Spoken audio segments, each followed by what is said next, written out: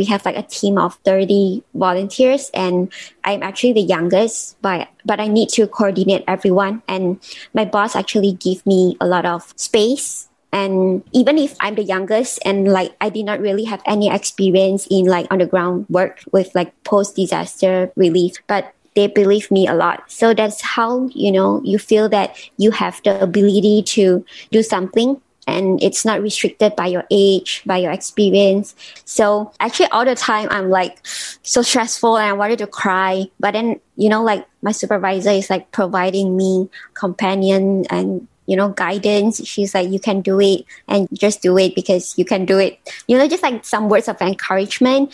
So I'm able to like tell myself that, yeah, I can do it. It's okay. I can do it. I feel stressful at first, but like as days go by, everything went pretty well. Yeah, I think it went pretty well.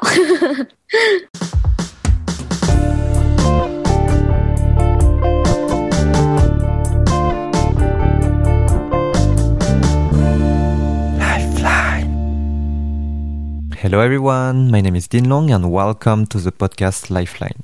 In this podcast, I will interview people who are having a positive impact in their community and have a strong message that deserves to be shared. We will dive deeper into their journey becoming a change maker, and hopefully you can take away some insights for your own journey.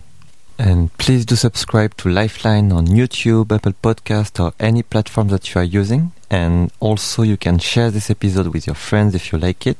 It's really what helps me the most. In today's episode, you will meet Yi Xiang, or Ashley, who is a youth and environment advocate from Malaysia. She's passionate about building youth communities for sustainable development, and she's currently serving as the youth representative to the UN for Buddhist Tzu Chi Foundation while coordinating their youth empowerment program in the Republic of Sierra Leone. Her story is a great example of youth empowerment, as she managed to connect with her inner power of action after a long journey volunteering, studying abroad, receiving trust and accepting responsibilities at work, setting self-discipline rules and inspiring other young people. She shares her passion for the environment, for the climate, for life sciences, and most importantly for badminton and french fries. So enjoy this happy episode and see you in 1 hour. Cool. So hello Yi Xiang. Welcome to Lifeline. Thank you for the quick crash course on how to pronounce your name just before we started. No problem. You are also being called Ashley, how I saw in a few events, but we'll come back to that anyway. No, I'm so happy to have you on Lifeline podcast today. I always remind people who are listening how I know the guest, if I know them. And I think for us, it's a funny story. So it's funny because I also interviewed Raid, who was in the panel discussion, if you remember him. So basically we were having this panel discussion of Peace Boat it was during the Asia Pacific Climate Week. And I had to leave straight away after the panel because I was late for a call. So I was super far away from the room, and yeah, I'm not sure, but you managed to chase me and my colleague, and you were like, hey, yeah, it was so cool, you're sharing. And actually, I really enjoyed because I really thought what I said was not really inspiring or pretty bad, actually. So I think it was good to have this, immediate feedback on the spot. That, okay, what I said, maybe it was not that bad if one person wants to contact me after. Yeah. So please continue to do that to speakers and everyone. You can do that as well. It's good for the speakers. We never know if what we said is good. Okay, so after this long introduction, maybe I'll invite you if you want to introduce yourself, who you are, where you are coming from, what do you do these days? Okay. So my name is Yi Xiang, and usually people call me Ashley for my work because it's easier to like remember and pronounce. And I'm originally from Malaysia, but I'm actually now supposed to like based in New York in an international organization called Buddhist Tzu Chi Foundation. But I've been back to Malaysia since last August because of COVID, and not sure when will I go back to New York again. Yeah. And so I just graduated from college in life science 2 years ago. And I'm now also like pursuing my master degree in sustainable development management in Sunway University, Malaysia. So I'm currently working and studying at the same time. So for my work, I'm representing my organization at the UN, and I'm also managing the projects, the community development projects in West Africa, Sierra Leone, and mainly focus on women and youth empowerment and the post-disaster and post-Ebola recovery projects. Okay, thank you so much. There's so many things I want to come back on. Maybe the first thing, maybe just to contextualize everything, could you introduce a bit what are the mission and actions of Buddhist True Chi Foundation? Okay, so the organization is actually founded on Buddhist principles, and we have like eight main missions to accomplish, which is like charity, medicine, education, and environmental protection and disaster relief.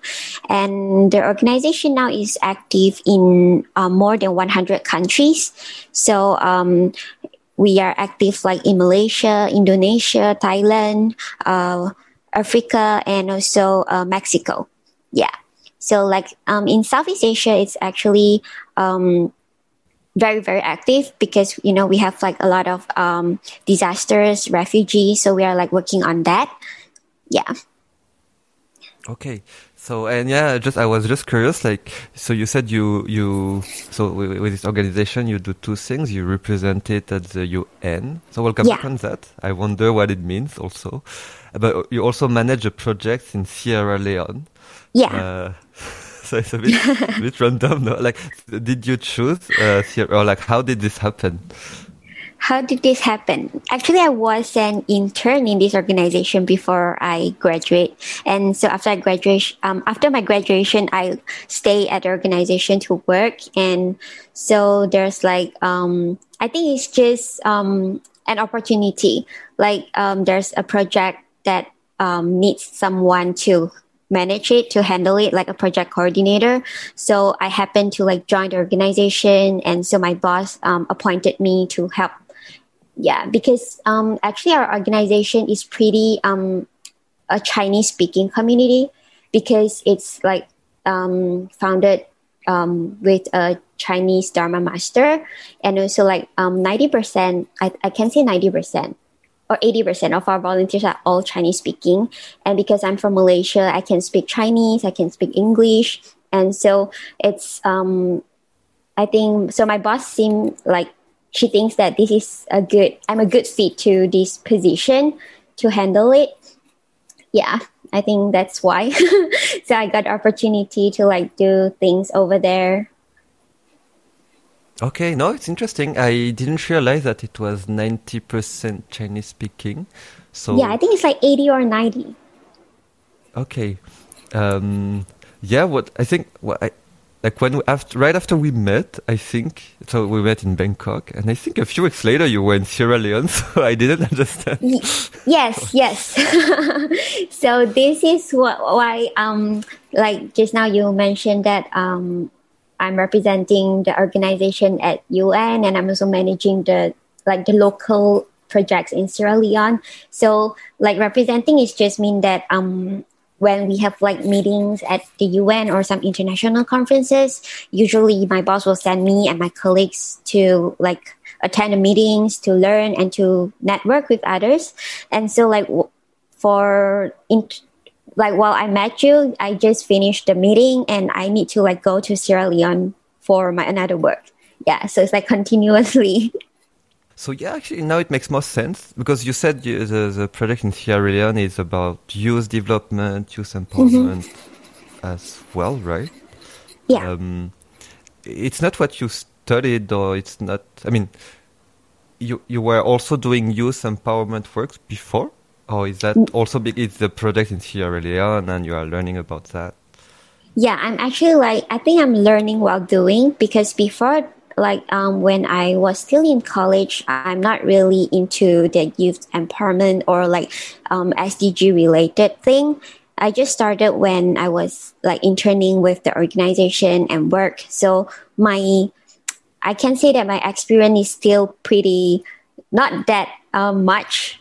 Yeah, it's just like learning, still learning. Okay. Cool. No, so yeah, just we will come back to all of that. Before, I really want to hear about your childhood.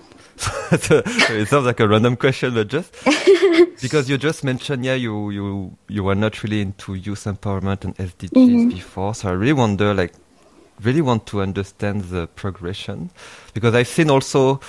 So yeah, you are very difficult to stalk online. That's not. But Really? Yeah, it's difficult because. But I'm pretty active. Yeah, no, I found your LinkedIn and Facebook, and I found a few events, and I found things. But like for example, the video use voice for climate action. It's so difficult to find. But I found it. You need to write your Chinese name and English name and use Google. Yeah. Because most of the stuffs are in Chinese, I think, for mine. Okay. Yeah, so, it's more in Chinese. I found what I could find. But no, because now you look so active. I've seen you are like the WWF ambassador. You did this Youth Voice for Climate Action. You represent your organization at the UN. And from what I see on your Facebook, it's only related to SDGs.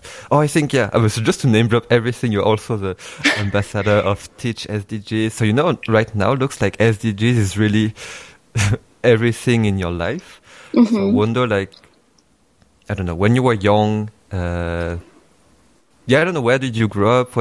Did you have any childhood dreams when you were younger? Yeah, sure. So, I'm actually the only daughter but I have like two brother siblings. So I think I had a really happy life that I didn't know that inequality, like gender inequality or social inequality actually exists. So I grew up a lot, like, 15 years old and something. And I just realized that there's so much disasters happening and inequalities happening around the world. Yeah, it's only when I was 15 years old. But before that, the world is a happy place. Yeah. And so I started to join the organization like as a volunteer, a youth volunteer. So I started to realize that climate change is happening, environmental degradation is happening.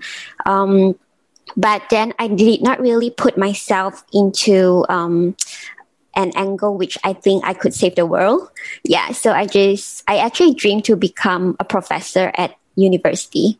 Yeah, and I actually majored in life science before, so I used to love to like do experiments, research in the lab, like doing clinical research or like gene and something like that. Yeah. But when I in my third year, I start to get an opportunity to intern in the United States. So, and my parents are always very supportive of every decision that I make. So I don't really like get, like being stopped, even though like United States far away. And I actually go overseas to study myself too. So I'm like I think I'm very lucky. Like parents are very supportive of everything that I'm doing. So I just like got into the internship program and only learned about sustainable development goals when I was, I think it's 21 years old, 22. Yeah, it's pretty old already that time. And I'm 26 this year. So it's actually it's still a very young journey for me. But then I realized that this is actually what I want to do. And I feel like my life is to improve I can say like in bigger words, I think that saving the world is my mission to do. And that is why I live for. Yeah. So I never changed my goal afterwards. Yeah. Wow, no, that's cool. Like to come back at when you were 15, what happened at this age? Like, how did you realize that the world was not such a happy world, or how did you realize all of this? Yeah, because when I was 15 years old, as the youth volunteer, we actually have a lot of events like visiting the elderly home, the nursing home, and also we do a lot of like environmental protection work, and then maybe they will give us to watch some videos about like the natural disasters that are happening around the world. You know, they will like provide us the information all the time. So that's how I realized that the world is not just what I've seen. So I think it's also a moment when I actually opened my eye for like a globalization level thing, because before maybe I can see only what's happening at my home, at Malacca, at Malaysia, but not the whole global context. Yeah, so I think that's a very important learning for me.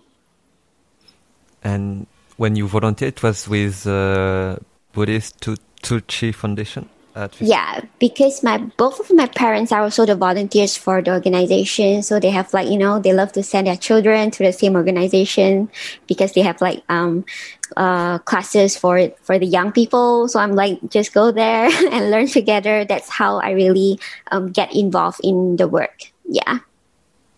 Okay. Yeah, I think it's nice because you said, it's funny, because you said, yeah, you started to understand these issues late, you started to get to know about SDGs late, but still way earlier than me, for example, and I think way earlier than many, many people. 15, I was not volunteering at all. I didn't know anything about social issues either. SDGs, I know SDGs in 2018. So 3 years after the SDGs. So yeah, no, I think it's still, I guess it's relative. But for me, yeah, it's impressive that you started volunteering at 15. But also in Lifeline, I've met people who started volunteering at 10. So yeah. always, depends on the context. But for me, 15, good age to start. And you, because your family is Buddhist, right? That's why you, okay. Yeah. I wonder. I wanted to ask this question later, but I'll just ask now. But do you, because I've seen, I struggle so much with the name of the foundation, the Buddhist Tzu Chi Foundation. Yeah, correct. No, it's based on some of Buddhist. I'm very bad with Buddhism also, but with Buddhist Dharma, right? Yeah. No. Buddhist teaching, correct. Buddhist teaching. So I wonder, to what extent do you think it also present in your daily life? Like all the Buddhist precepts? So for me, I actually always say that I'm not really very, very familiar with the Dharma teaching of Buddhism, because I don't like really get into like very get into the teachings very deeply. But like through the organization, they actually always teach us to like do practically in your life. Like maybe you need to show your compassion and kindness to the others. And like Buddhists always promote like not to kill any animals. So I'm actually also like a vegetarian. Like I adopted, I think 3 years ago for now. Yeah.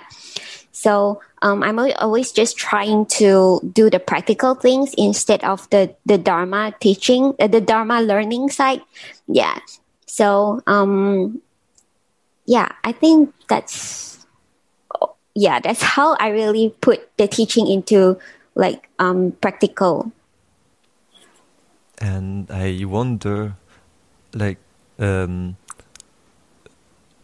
has it been, for example, when it comes to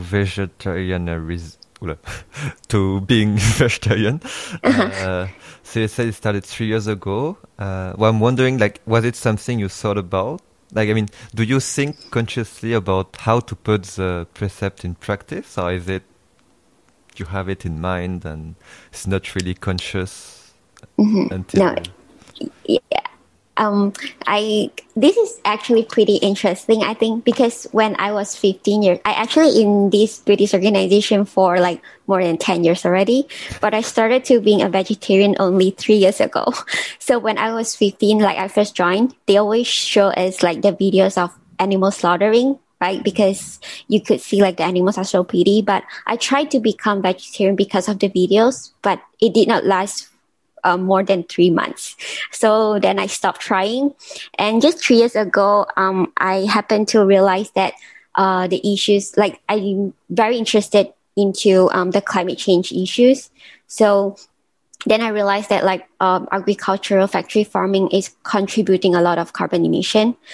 And actually that is why I suddenly decided to like stop eating meat immediately. So like today, maybe I'm reading something about this, and the next day I just stop eating meat immediately, and until now. Yeah. So I think it's pretty amazing because like, everyone has like a different cause that would actually lead you to make a decision that will last. Because like, so the animal slaughtering is, I think it's obviously it's not my cause to not eat meat because I did not like it. Yeah, but this time I think I found like the reason that I want to do this. No, it's super interesting. For me, when I reflect also on my climate change awareness, I felt like I've always heard about climate change, etc. So I guess the awareness was there, but I never connected with the issue until 3 years ago, maybe 2 years ago. I think it's really about connection. I mean, because you also, in your case, you were seeing all these videos at 15. Yeah. It doesn't mean you connect with the issue at 15. Yeah, exactly. So, no, it's very interesting. I always reflect, how to, can we connect with all issues, or how can we make people connect with the issues they really care about? No, for me, that's such an important topic. And I also reflecting so many issues. I think we're all aware of so many things, but we don't connect with so many things, and then we take action for even less things. So it's important to see where we connect. Yeah.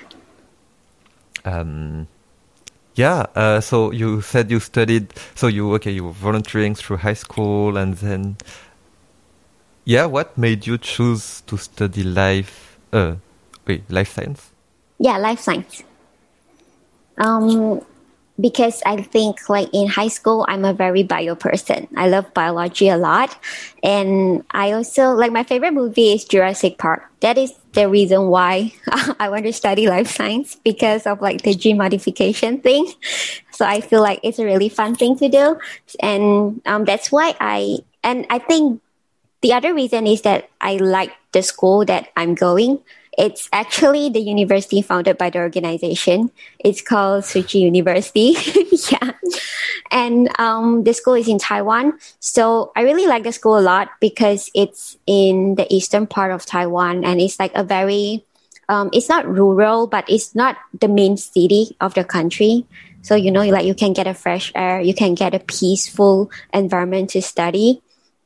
And also the schools like provide a lot of opportunity for the students to like have like international internship or have like different charity events. So I feel that is why I really want to like study life science and go to the school. And the school happens to like provide the course that I wanted to study. Is that a common thing for like volunteers of Tsuchi to stay so long with the organization? I think most probably yes, because like most of the organization is like 55 years old this year, and most of the volunteers are like since the beginning, or like have like 20 or 30 years of experience already. And they also like to send their children to the university or the college that the organization own. So I think it's pretty common. Yeah. So for like my parents, they are also in there for like more than 10 years. Yeah. Wow. What made you? Because it's interesting, like the funnel, if we take business terms, but you started as volunteer, and I guess you had more and more responsibilities, then you studied there, then you work there now. What made you stick with Tzu Chi Foundation? For me, I think it's the opportunities that I am able to gain in the organization. So like if I did not go to the school to study, maybe I will not get the opportunity for the internship, then I will not be able to like have the chance to work in United States. So it's like a series of opportunities that are really connected. So I can feel that since I'm young, because like since I'm very young in the organization. Yeah, I feel like it's a place where I can like culture my culture my karmic affinity, and like once it's mature, I can harvest the fruit, something like that. And also the organization actually like I think my mindset and like my principle is very aligned with what the organization teaches us. So like, for example, the Buddhist principles. And I think that's how I feel like the sense of somebodyness, in the organization. And I think that's why I'm like willing to stay in the organization. Yeah. There's another reason. It's because like most of the volunteers are actually very elderly. Like as I said, they are very old already, and they actually do not retire. Our oldest volunteers is like 100 something years old. Yeah. And they are still working at the recycling stations, like doing the recycling work.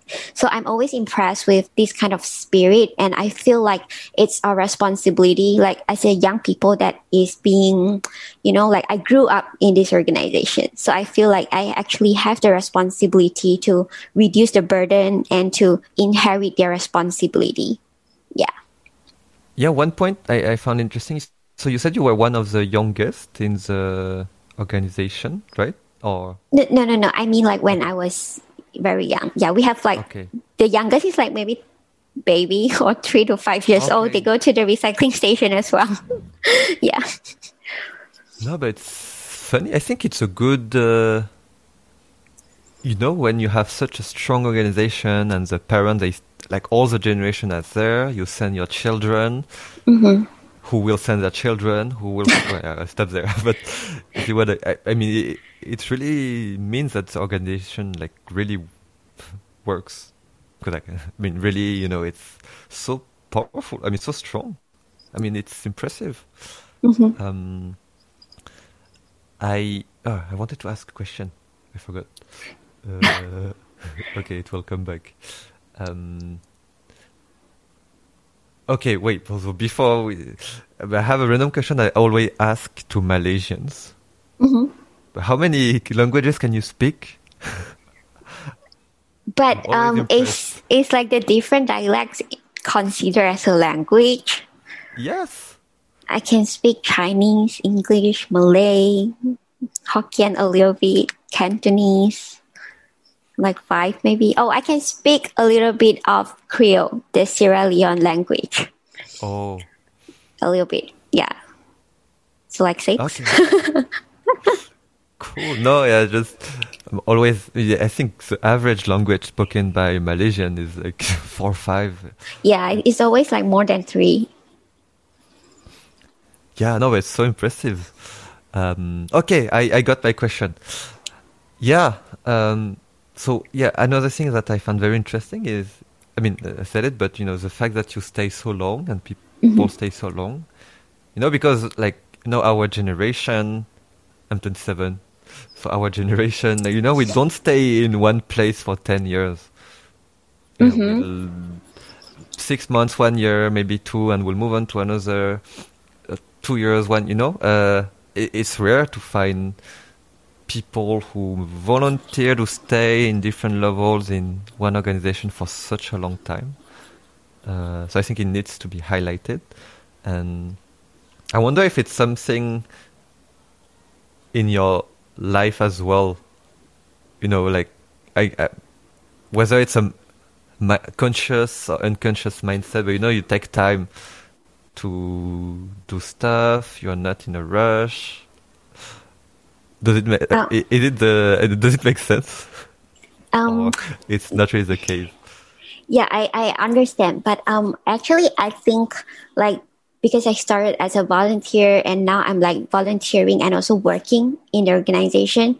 But like what you say, like young people not going to like stay in a place for very long, and that happens to me also actually. So my plan is not really to like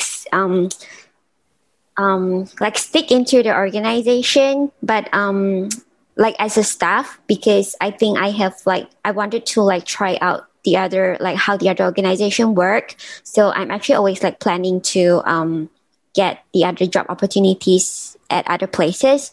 But but I'm certain that I will continue like my volunteer work through the organization, because I think it has like a very complete system of how you deliver the assistance and to the people that are like underprivileged. And I think I have like a pretty how to say, like a good relationship with the organization. Like I have my feelings to it that I don't really want to remove from my life. And so like, especially after my experience in West Africa, Sierra Leone, yeah, it got me like, oh, I would want to like stay with this work forever, something like that. Yeah. So I think, you have like two aspects. So like one is like, how do you want to like work? But I believe that, and one is to like volunteer for me. So I think like, my plan is actually to maybe to go other places to learn something new, because like when you are in a same organization for too long, sometimes you will think like you are unable to like go up a level again. It's like kind of stuck sometimes. Yeah. But I think it's also good for us, like, to go out to other organizations and learn the new things, which you are able to like come back to the organization and teach the new things to the current system. Yeah. Could you share like, your experience in Sierra Leone? Like, what do you do? Like, what is the program that you're managing? What's your role? And also not beyond just the work, but like your experience there, the people, like how you feel there. Yeah, sure. So in Sierra Leone, we started with like post-Ebola recovery. They have like very serious Ebola outbreak on 2015. So since then, we are like donating food items to the people over there, because they are like still not getting up on their own feet after the outbreak, because it really like affects a lot. So I think the organization has been in Sierra Leone for 5 years now. And I've started on 2019. Yeah. And I've been there for twice. And it's like the most amazing experience that I ever had. Because the people over there are so friendly and are so kind. Like, even though they did not have like a lot of things, but they are so contented. Yeah. That is like, when you have like a comparison, that how lucky and how good the life you are having now. That's how I really feel like. So when I come back, I feel like, oh, I should have been more appreciative and more cherished of what I have. And also over there, I think it's because I really like there a lot, because like when I go there, we have like a team of 30 volunteers, and I'm actually the youngest, but I need to coordinate everyone, the whole trip, like the whole volunteer trip. And my boss actually give me a lot of space, and give me a lot of space. Like, even if I'm the youngest and like I did not really have any experience in like underground like underground work with like post disaster relief, something like that, but they believe me a lot. So that's how you feel that you have the ability to do something, and it's not restricted by your age, by your experience. And that's how I feel really good. And you're also able to learn a lot from the young people over there, because we work a lot with the young volunteers over there, and they show like so great that they want to learn, and they're so peaceful, so kind, and yeah, and the people are so friendly. I really like there a lot.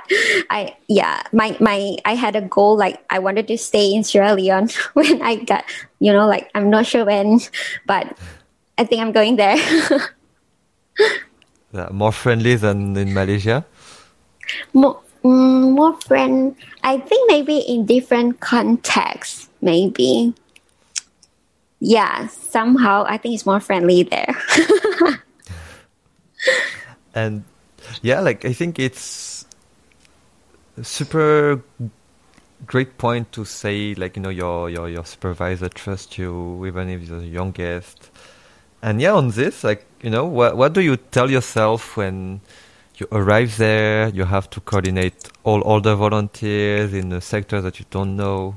What do you tell yourself at that point? Do you say, oh, I cannot make it, oh, I have to make it, oh, I'm so happy that he or she gives me this opportunity? So actually before, I'm a very strict person to myself. Like I have high standards on myself. So, but I know that I can do it, but at the same time, I always like having like self-doubt.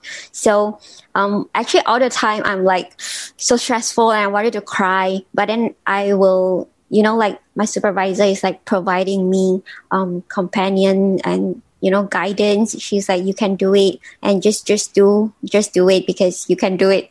Just like some words of encouragement. So I'm able to like tell myself that, yeah, I can do it. It's okay. I can do it. But not that I'm very happy that, I'm able to like control these people.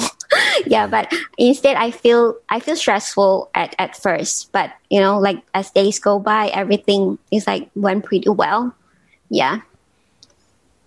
Cool. And No, one thing, because, sorry. Go ahead. No, go. And yeah, one thing that is stressful is because these volunteers are actually very experienced in like disaster relief, and I'm like zero experience. So sometimes you are afraid that, oh, will these people like judge you, like judge your decision, like doesn't want to hear you, listen to your doesn't want to listen to you, but it does not happen. So it also kind of gives me another encouragement, like I can do it.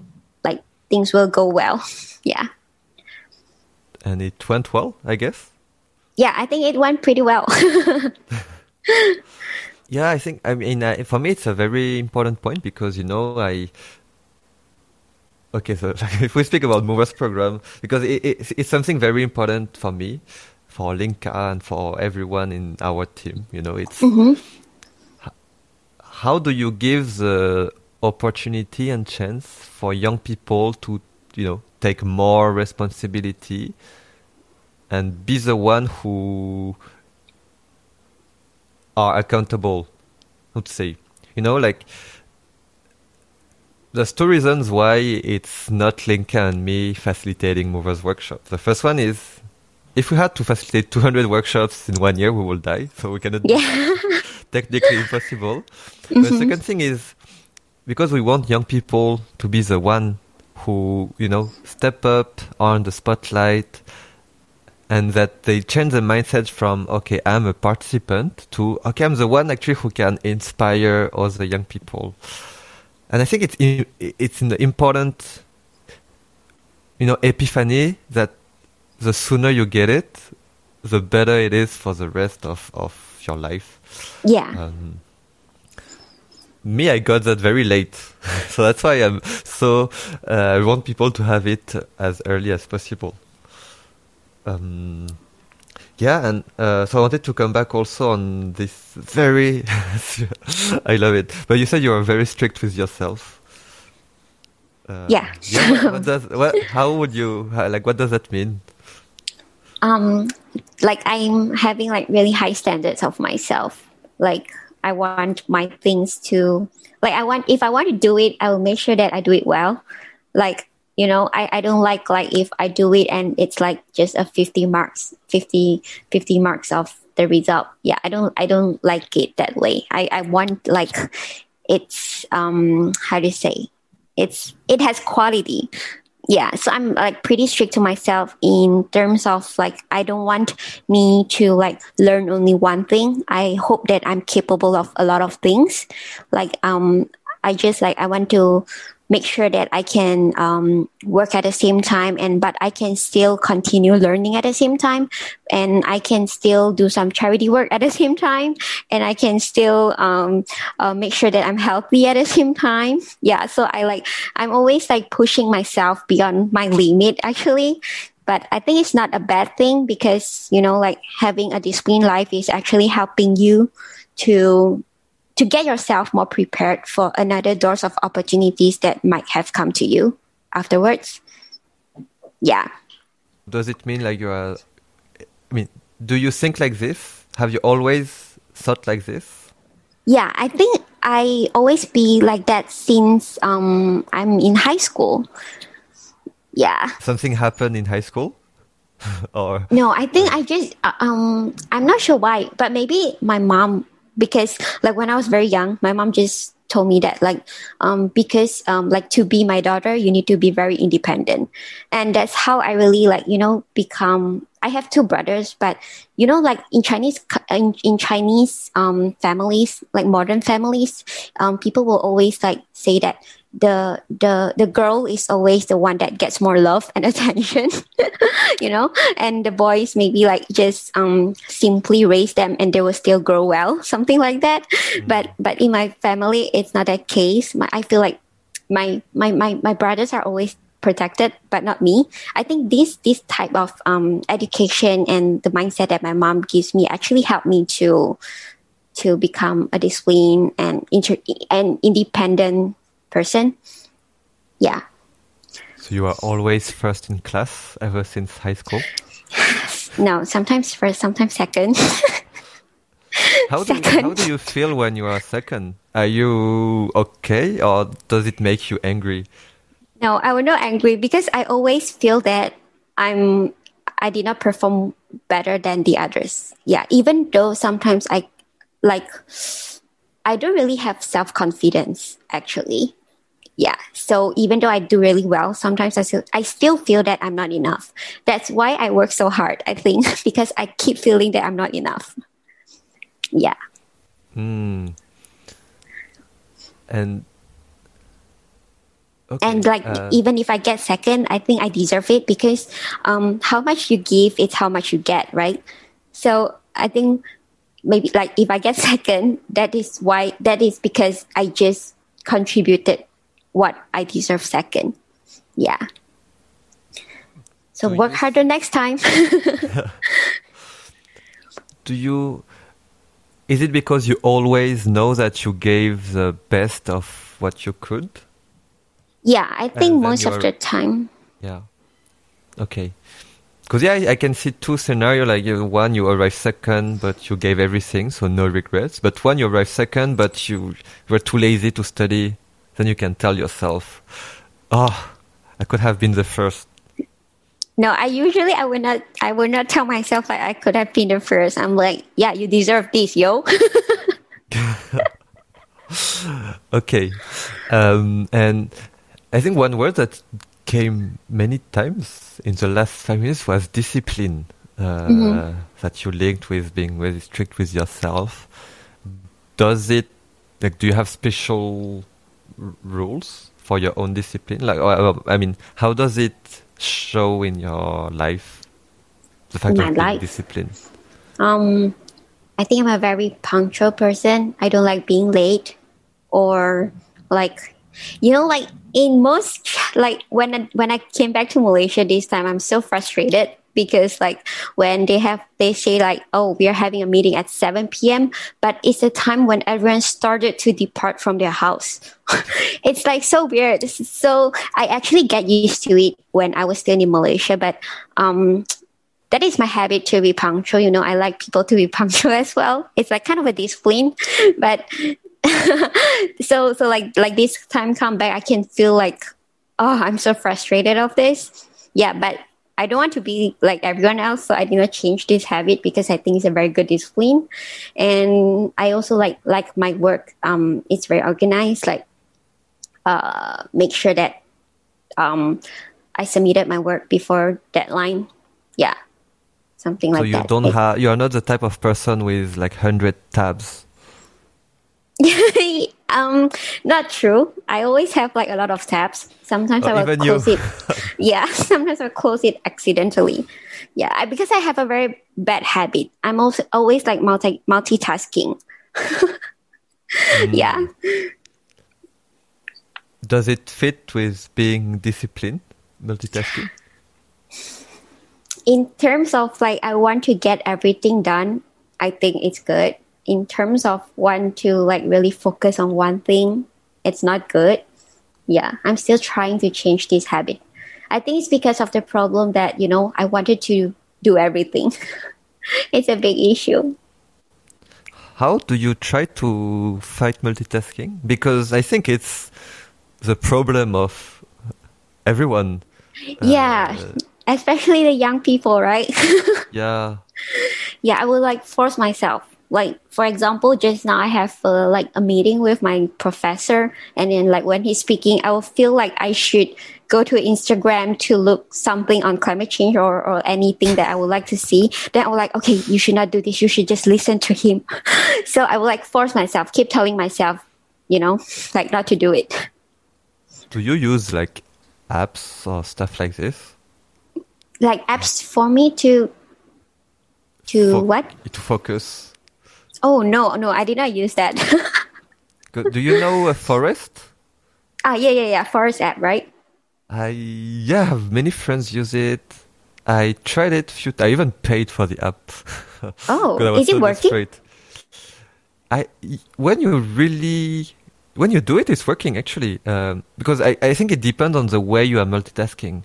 Me, it's usually I work and my phone, for no reason, I just take my phone and and then there's always notification. Or I want to, I'm doing something on I don't know, gender, and I'm like, oh, I wanted to read this article on climate change. So I take my phone and then I get completely lost.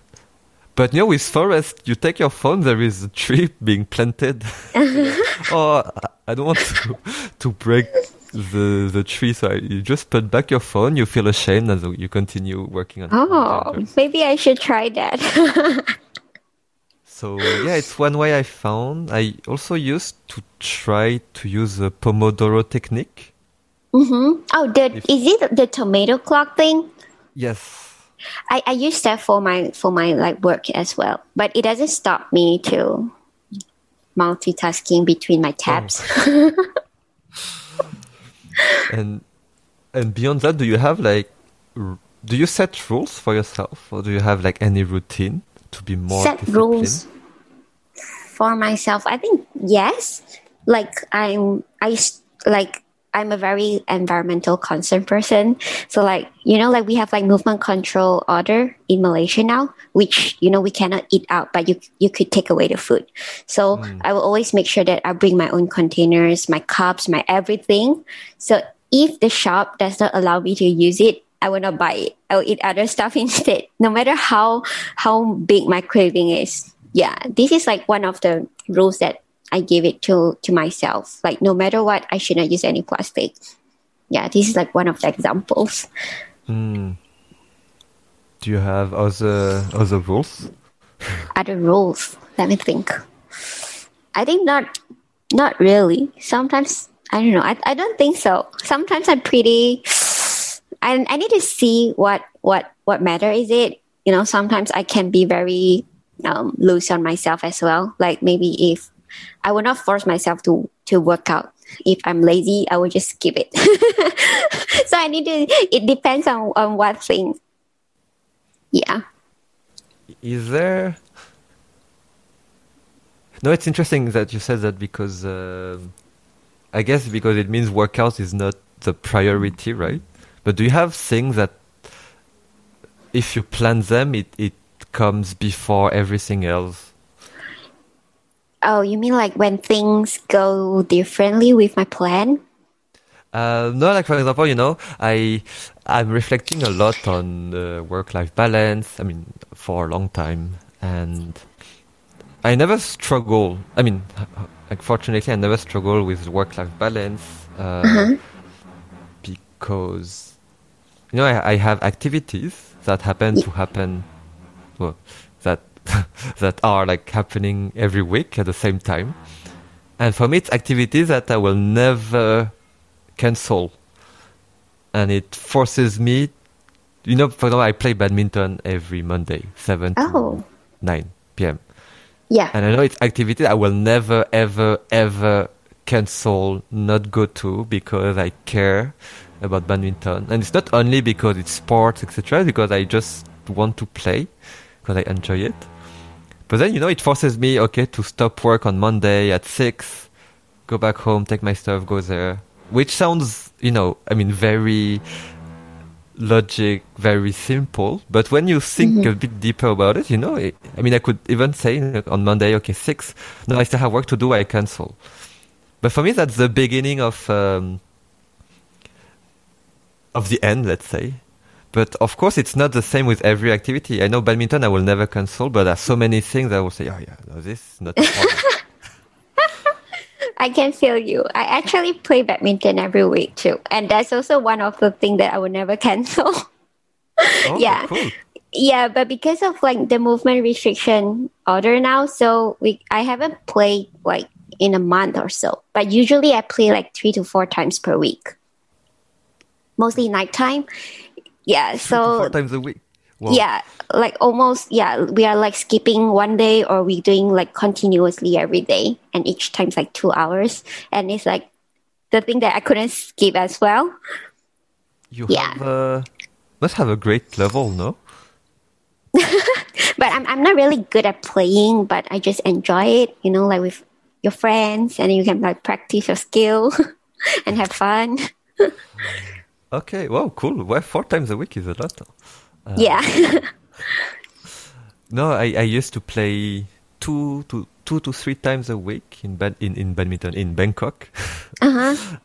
Then in Paris it's impossible to play, so 0 times There's a no week. badminton court in Paris. So actually, in Europe, France is actually a good country for badminton because it's Uh-huh. part of high school curriculum. So Oh, everyone knows a bit how to play, but badminton yeah. is seen as a beach sport where Hmm. you don't Beach move sport. and you just do this and you don't move and so people don't really consider it as a sport when you don't know it. Oh, So that's the first interesting. thing. And I think the second thing is, what I love about Asia and badminton, there is a culture you can just show up, play when play 2 hours and come Yeah. back if you want the next week. Mm-hmm. But in France, the culture is more you need to join a club, pay a fee for 1 year to be part of the club, and Oh, go there every week if possible. yeah. But you cannot show up, 1 month and not show up, otherwise Mm. you're kicked out. You And need you to need to keep it pay like for the whole routine, year. right? Mm. Exactly. So yeah, I think no. Anyway, that was a badminton. Yeah, it's a privilege in Asian Yeah, countries. I wanted to. Yeah, no, come back a bit on climate change also because I think we mentioned it a bit briefly, and we spoke a lot about Suchi Foundation. Yeah. Uh, no, I think yeah, you said one of the key questions, as I mentioned, these days is how to make more people connected to climate change. And I think there's so many consequences that you just need to find the right consequence with the right person. But in Yeah. your case, it's interesting. You said, you mentioned about greenhouse gas emissions. So yeah, I'm wondering like how did you connect with climate change 3 years ago? Like what was how did that happen? How did that happen? Like, Yeah, like what do you remember the moment where you told yourself, "Oh, climate change is big thing. I can do something." Yeah, because I think we actually heard a lot about the solutions to like at individual level that could help to combat climate change. But I think oftentimes we keep repeating the solution. Like we educate on others on like how to help to reduce greenhouse gases emission. But usually it's very less likely for us ourselves who raise awareness that actually do the action. Yeah. So that's how like I don't want to be like I'm spreading this information, I'm telling about this knowledge, but I myself did not do it. Yeah, it's not persuasive then. So that's how like I become like I wanted to change my lifestyle, and I want to make sure that what I advocate is what I'm doing in my life. Yeah, I think this is like one important concept, and that's why I can like make the decision. Okay, so it all started because, but like even before that, why did why did you want people to know more about climate change? Oh, what did I? Okay, I think it's because of like like when you read a lot of the information, you really know that the Earth is really going to be uninhabitable in the next decade or so, and also like there are like more and more disasters that are happening, and I just feel like I don't really actually know what is the cause that makes me think that this is so important, that I just suddenly feel that this is so important, if you know what I mean. Yeah, I just feel like, the environment, the earth, the mother earth is like everything that supports us. So if the environment is like break down, everything is going to break down too. And, like all the disasters that are happening and all the science that are talking about it and the facts and figures, everything. So I really like read them and believe them. And I actually always aware that like, like many people will say that your single action will not contribute anything good because it's not enough.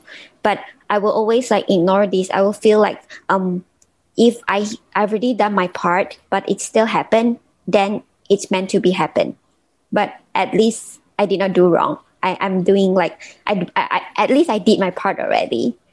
Yeah. So I never like when someone is trying to like trying to tell me that what you do is not enough, it's not going to work, the world will still end anyways. I know that actually because like according to the report, we always know that like systemic transformation is far more needed than individual action, something like that. But I just think that we should like do what we could do. Yeah. Is that, or maybe it's totally not the case, but when I hear you speaking, makes me think of the concept of karma, like do the right thing and,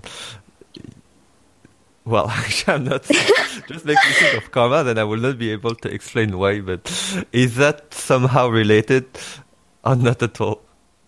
I'm not too sure because I never think of that part. I never think of like karma on, actually, but maybe it's somehow indirectly or like without my consciousness is it actually linked to maybe, but it kind of makes sense. Yeah. Okay. So I open the question, you'll think about it and you can... Okay. Yes, it was related to karma. No, not at all. Okay. Okay, yeah. So no, I think, I mean, it's, yeah, for me, yeah, like, how to relate, from all the climate disasters, how to relate to your personal level. I think it's, the key challenge for me, also for young people. But no, cool, thank you for sharing. So that was during your college, right? All of this. Yeah. Okay. When I was it's still funny in because college. I mean, going back a bit, but it's funny because just talking you, I saw everything about climate change, WWF, and then I I scrolled all your LinkedIn profile and I saw that you co-authored a research paper called Novel Hive Genes Systematically Discovered Through an Integrated Analysis of Mouse Transcriptomes and Phenome. Yeah, And that was part of my research. Anything of this paper. That was my part. That was my research. My research work during my college time, because like in my college, I actually like participated in the research thing. So like helping out my professor to do some research, and that's how we have the document on my LinkedIn. Yeah. Is your work still related to research? I see that you... No, not at all. Yeah, so like my work and what my bachelor degree was is like totally unrelated now. Okay. No, I mean, which is... I mean, for me, it's good, right? Because you shouldn't let your college degree also determine the rest of your life. Yeah, sure. And your master's, what are you studying now? I'm studying sustainable development management. Okay, so a bit more related. Yeah, it's more related now because I think like I'm lacking of like a professional knowledge, on this issue, which I really want to do for my life. So I just decided to start. I just started this January. Oh, okay. How do you manage now that you have a work, a master's degree to study? Yeah, I'm pretty tired recently, but if this is what I plan to do, and I should bear with the consequences, and I'm still doing fine because the work is on like Monday to Friday and the classes are on weekends. Yeah, so it's still separately. Yeah, so you said that you consider yourself that you don't have enough like professional knowledge on sustainable development. So yeah, I'm wondering like where do you see yourself in 2030, the end of the SDGs? Me, actually, I'm not so sure about it, but because I'm not sure like what can I do more, but for now, my plan is to like educate more young people on sustainable development and on climate change and environmental degradation. So I think I will still go towards the direction, but maybe 10 to 20 years from now, like, I hope that I am like creating some, important changes in the community that I care about.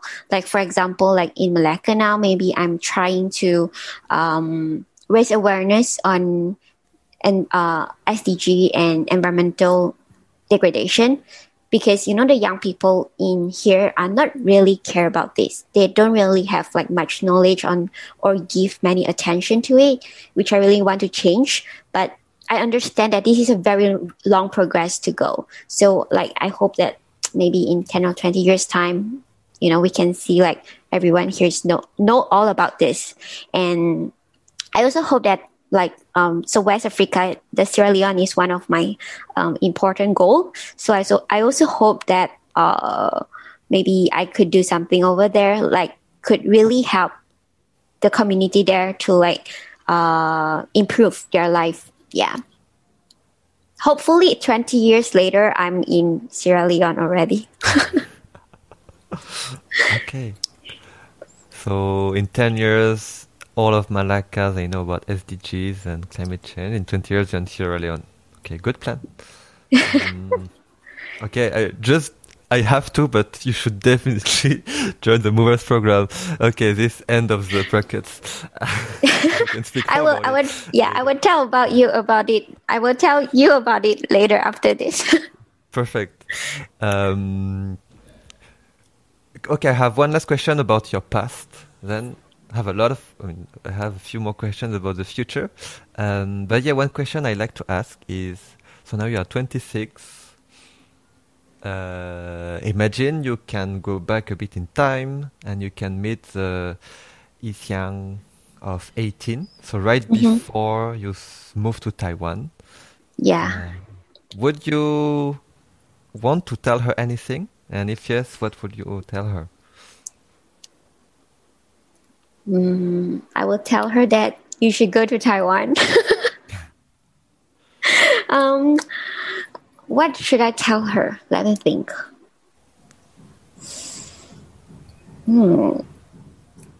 I never think about it before, because I feel like from 18 years old onwards, I never feel regret of any decision that I've made. Because, like if you lose something, like, for example, like when I should have graduated in 2018, but because of like some school system thing, I graduated on 2019. And during that time, I was really angry. But then I keep telling myself that whatever happened, there must be some reason to it. So I usually would not be like too mad or like regret about it. And it really gave me another opportunities 2 years later. Like, for example, I study now, but they're asking that if you graduated within last 2 years, you're able to get a scholarship. So if during that time, I keep asking for school to let me to graduated on 2018, I will not be able to get scholarship this time. Yeah. So like I have this very strong concept. Like I always tell myself, if anything happened, it happens for a reason. So I never like regret since I'm 18 years old. So I'm not too sure what should I tell myself? Maybe I'll tell her like, just do whatever you want to do. Yeah. Yeah. Good advice. Yeah. It's there is one quote that I always say in most of the episodes, which is, have you seen the video of Steve Jobs when he speaks at Stanford University? No, I did not. Okay, you should really, this is amazing speech. But basically he explained about his life, that how life connects backwards. I mean, you never know how life will connect, but when you look back, actually everything is so consistent and relevant and makes sense, and the dots are connected. And he explains this with the MacBook, not the MacBook, but the first Mac, because he was studying, I think in Stanford or whatever big uni, but he dropped out, but he still could go to some classes, so he went to study calligraphy. But at that time, he just wondered like how to design a beautiful poster. But then, I think 10 years later, that's how he designed the Mac using his calligraphy classes. And that's why it made the Mac, so beautiful, etc. But, back then he didn't think about it. He was just like, I want to know how to design a beautiful poster. I'm just dropping out. I don't care. I'll just go to this course. It's free. But, 50 years later, he's like, this is the defining moment for Apple, for Mac, for my life. But you can just know that down the road. So, I think it's interesting. Me too. I try to live by this. So many times things didn't go as expected. I'm so frustrated, so angry, but I'm like, it's okay. It just means that another path is open. It will other opportunities. And any choice you take, you will have always opportunities anyway. It just depends how you react from that moment. Yeah, I agree with you. Cool. So I have my final two questions that I always end with. The first one is very deep and philosophical. I love it. But how would you like people to remember you or to know you for? This is a hard one. How do I want people to remember me? Let me think. I don't know. People usually remember me because of my smile. I just hope that maybe someday people will remember me because of what I contributed to the world. Like it's something good, not something bad. And just remember that I'm a very happy person. Yeah. I can't think of anything else. Maybe I need some time for that. Okay, yeah, it's okay. If you have other ideas coming, you can let me know. But yeah, happy person. Yeah, no, that's true. Now that you say, no, I mean that. Yeah, why are you? No, Why am I so happy? I don't know. I'm just like a very, like outgoing, happy-go-lucky person. But I cry a lot, actually. But, like the next day I wake up, I'm still the happiest person on the earth. You cry a lot Yeah. because of. I like maybe sometimes I have stress or I have like frustration, I have disappointment. Yeah, I cry really easily and there's like a lot of tears from me, but I can still be a very happy person. It's kind of weird, but that's me. No, but it makes sense. You just said, you don't really have big regrets since you are 18 and because you are like quite optimistic. Yeah. I mean, it makes sense with the character, right? Yeah, but I will still break down. Like after I break down, I will like cheer up myself very quickly with all those positive vibes. Yeah. Do you have I don't know, other when you break down and you want to be happy again, do you just tell yourself, yeah, it's gonna be okay, or do you do something in particular? I think sometimes it depends. Like after I break down, usually after I cry, everything will be fine. It's like I need to let the negative things, like my tears, to come out, and after that, the positive things will refill again. It's like a process of refilling. Yeah, I always call that like I need to refill my positive energy, something like that. Yeah. Okay, so it refills automatically when you feel. Yeah. Okay, And I will like talk to myself, cheer up myself, and maybe sometimes I get some advice from the others as well. Like outsiders might see the things clearly than myself, so they will like provide very useful advices to me. So like no comfort food, ice cream. Yeah, sometimes fries mostly. Yeah, me too. French fries Yeah. all the time. My go-to food when I get down, I just order French fries, and then it's Yeah. I What's understand. it's when you're a bit down, you order French fries, and the French fries are not good, and then I'm like, everything is falling apart. So you need to make sure you get a good one. Yeah, exactly. Cool. Okay. Final question is: how would you describe yourself in 3 hashtags? 3 hashtags. Oh my god. The questions are so hard.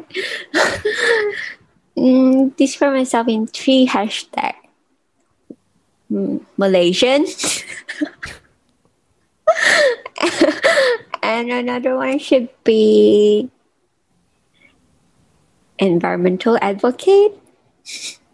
And the third one should be happy-go-lucky.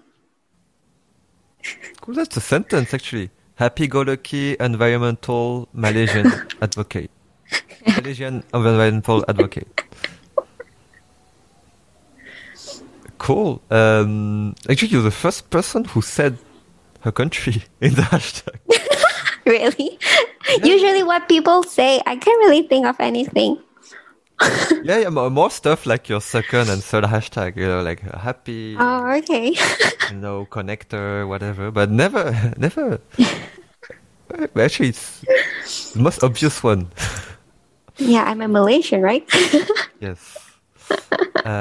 Cool. No, the final question, but where can people, reach out to you if they want to, or connect with you, or anything, that you want to share to people who want to contact you? They can find me on my Facebook or Instagram. I'm pretty active in both, and also like email me. So Do I need to like say out my email? Oh, I'll Okay. people can find it, no? How? I don't know. Is it? Oh, okay. No, so you can say, oh, you can send it to me and I can put it in the notes. Oh, okay. Well, I think I have it already. So I put it. Okay. I'm pretty Actually, I tried to find you on Instagram. I couldn't find you. My Instagram is like Y, then EESIANG, and the underscore, I think. Yeah, Y, I think. I tried to find you. I couldn't. Oh! Did you find me? I found you. Oh yeah, environmental advocate. Oh. Yeah. But there's so many things to stalk here. I missed it. I share a lot of like some casual lifestyle. No, because I was looking for. I saw that you were live for one of the International Youth Day event by the UN. I looked for the live everywhere, and they said it was live on your Instagram. Oh, I think your Instagram. Oh, I think the video did not like save in archive. Okay. I think. Okay, so I was like, okay. Yeah. And I'm just like interviewing someone, so it's really nothing. I think in most of the videos you found, I might be like only the moderator or like interviewing someone. Okay. No, I just found the Youth Voice for Climate Action and the podcast of Buddhist Tu Ching Foundation. Oh yeah, that one is like the internal sharing to the other like the young volunteers in the organization. Yes, and Din Long. Okay. Oh, you listen to it? Yeah. Oh, okay. Wow. Cool. No, thank you so much. 谢谢. Goisai. Oh. Merci beaucoup. Merci beaucoup. No, that was such a great episode. So happy to connect back with you. And yeah, everyone send her email just to say how awesome she is and happy she is. And yeah, no, thank you so much. Thank you so much for having me. Congrats for listening until the end of this episode. Of course, to best support Lifeline, you can share this episode to 2 of your friends and subscribe to the next episodes on any platform. See you next time!